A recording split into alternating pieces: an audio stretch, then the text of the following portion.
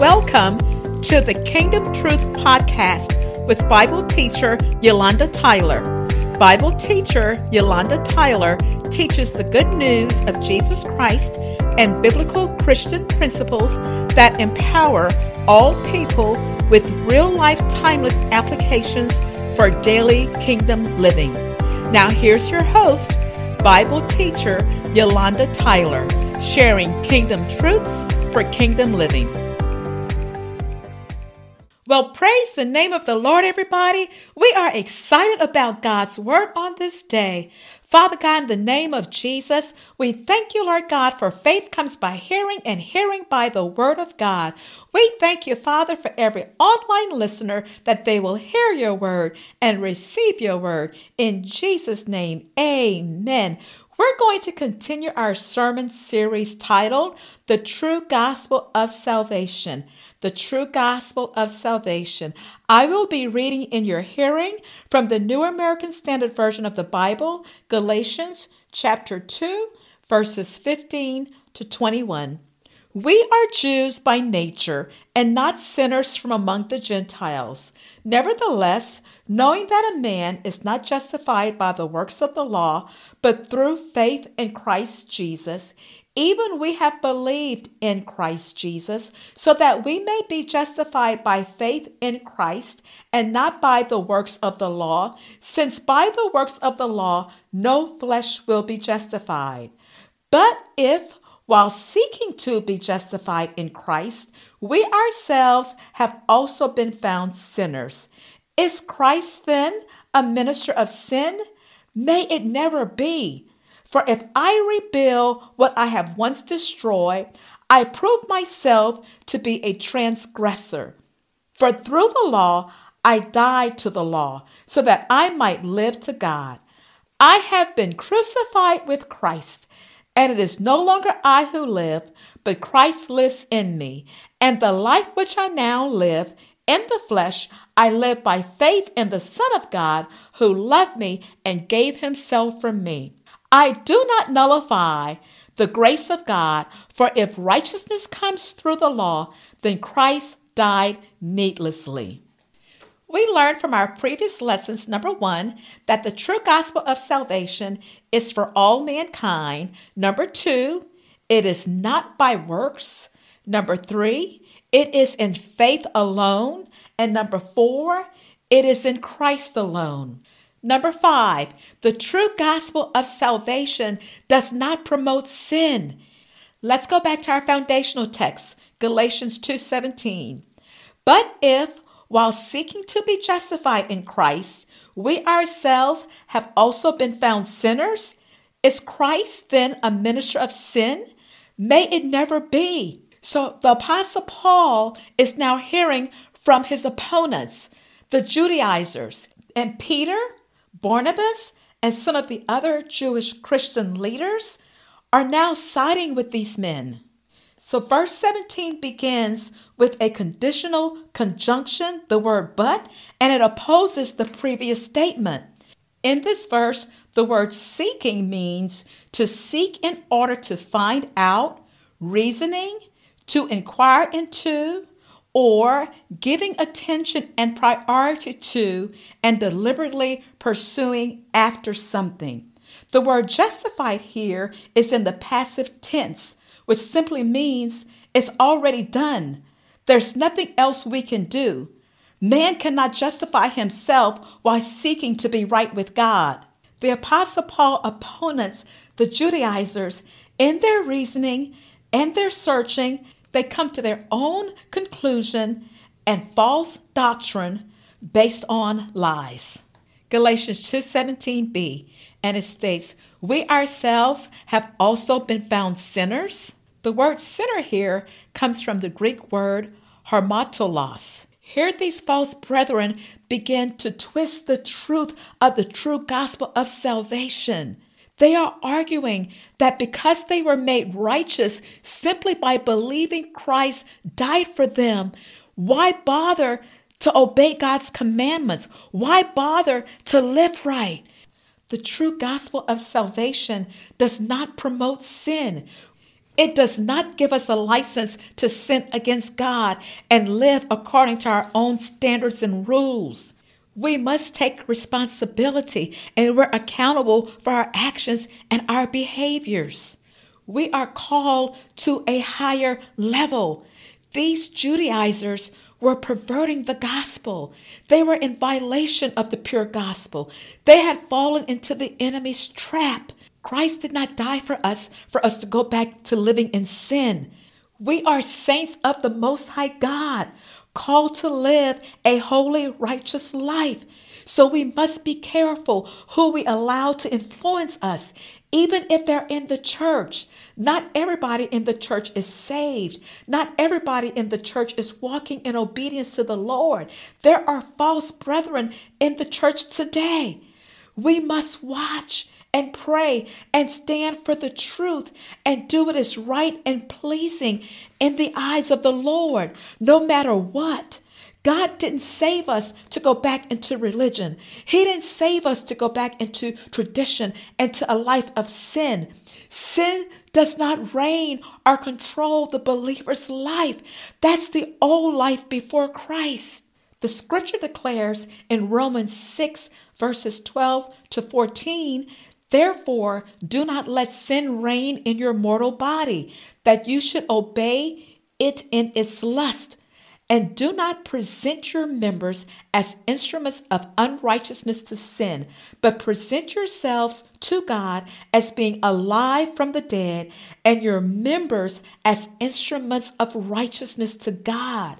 For sin shall not have dominion over you, for you are not under law, but under grace.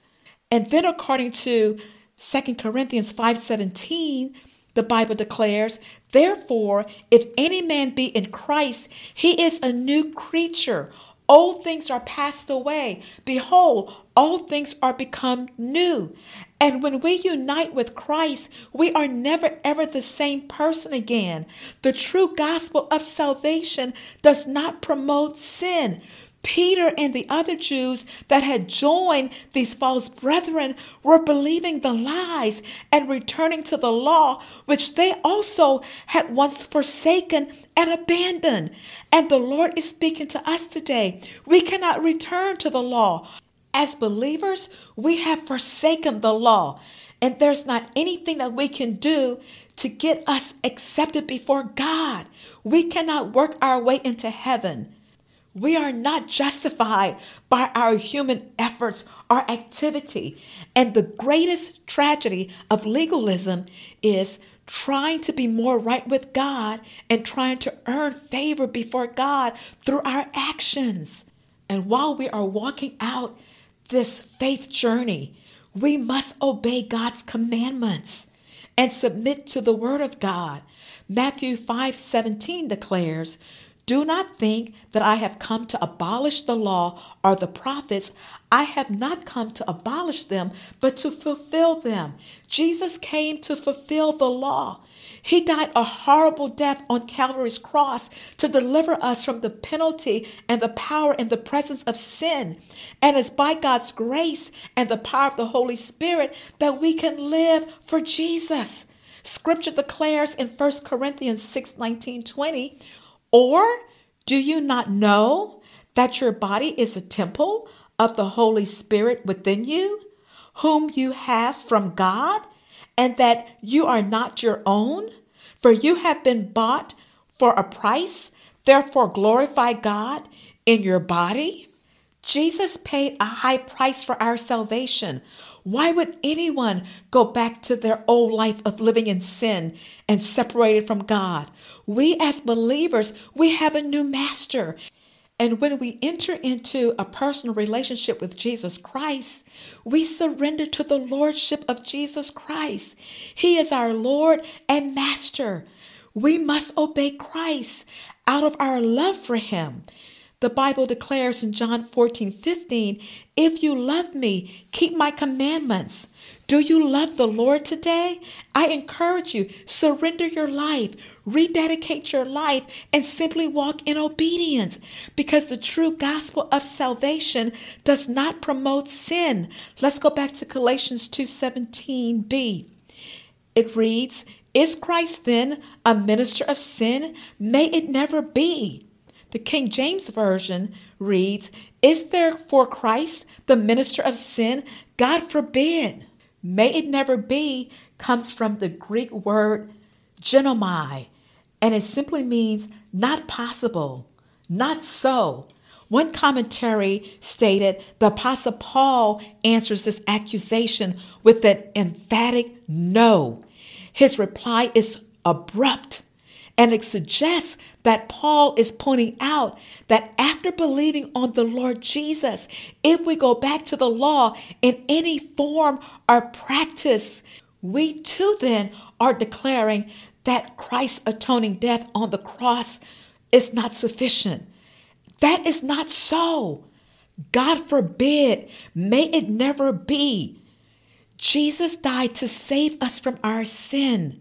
The Jews and the Gentiles and all of us believers, we had to forsake the law and we had to embrace the grace and faith in Christ Jesus.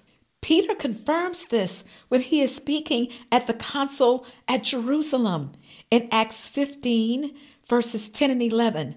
"Now, therefore, why do you put God to the test by placing upon the neck of the disciples a yoke which neither our fathers nor we have been able to bear? But we believe that we are saved through the grace of the Lord Jesus in the same way as they also are." Both Paul and Peter were once in agreement on the doctrine of justification by faith. Peter knew better. He knew he was saved by grace, and the Gentiles were saved by grace. Peter knew this was the only way to come into right relationship with the Lord God. And at the same time, we must practice righteousness and live a holy life before the Lord. It does not give us a license to sin because the true gospel of salvation does not promote sin. Let's go back to our foundational text, Galatians 2, verse 18. Number 6, the true gospel of salvation tears down the law. It states, "For if I rebuild what I have once destroyed, I prove myself to be a transgressor." The NLT version reads, "Rather, I am a sinner if I rebuild the old system of law I already tore down." Now, in this verse, we see the Apostle Paul is changing from the first person plural to the first person singular. And the word rebuild in this text means to build up from the foundation, to restore, to repair. The word destroyed is defined as to dissolve, disunite, demolish what has already been built. The doctrine of justification by faith, it destroys and demolishes and it tears down the law and the old system of legalism. And you may ask Bible teacher Tyler, who is this Jesus that you're talking about? Well, the Bible says in Romans 10:9, if you shall confess with your mouth the Lord Jesus and believe in your heart that God has raised him from the dead, you shall be saved. So, Father God, we thank you for salvation that's taken place all around the globe. In Jesus' name, amen. God bless you until we meet again. Thank you for listening to today's episode of the Kingdom Truth Podcast with Bible teacher Yolanda Tyler. Please subscribe to our podcast so you will know when the next episode is published. To hear more biblical teachings and give to support the ministry, please visit our website at www.thekingdomtruth.org. That is www.thekingdomtruth.org. God bless you until we meet again.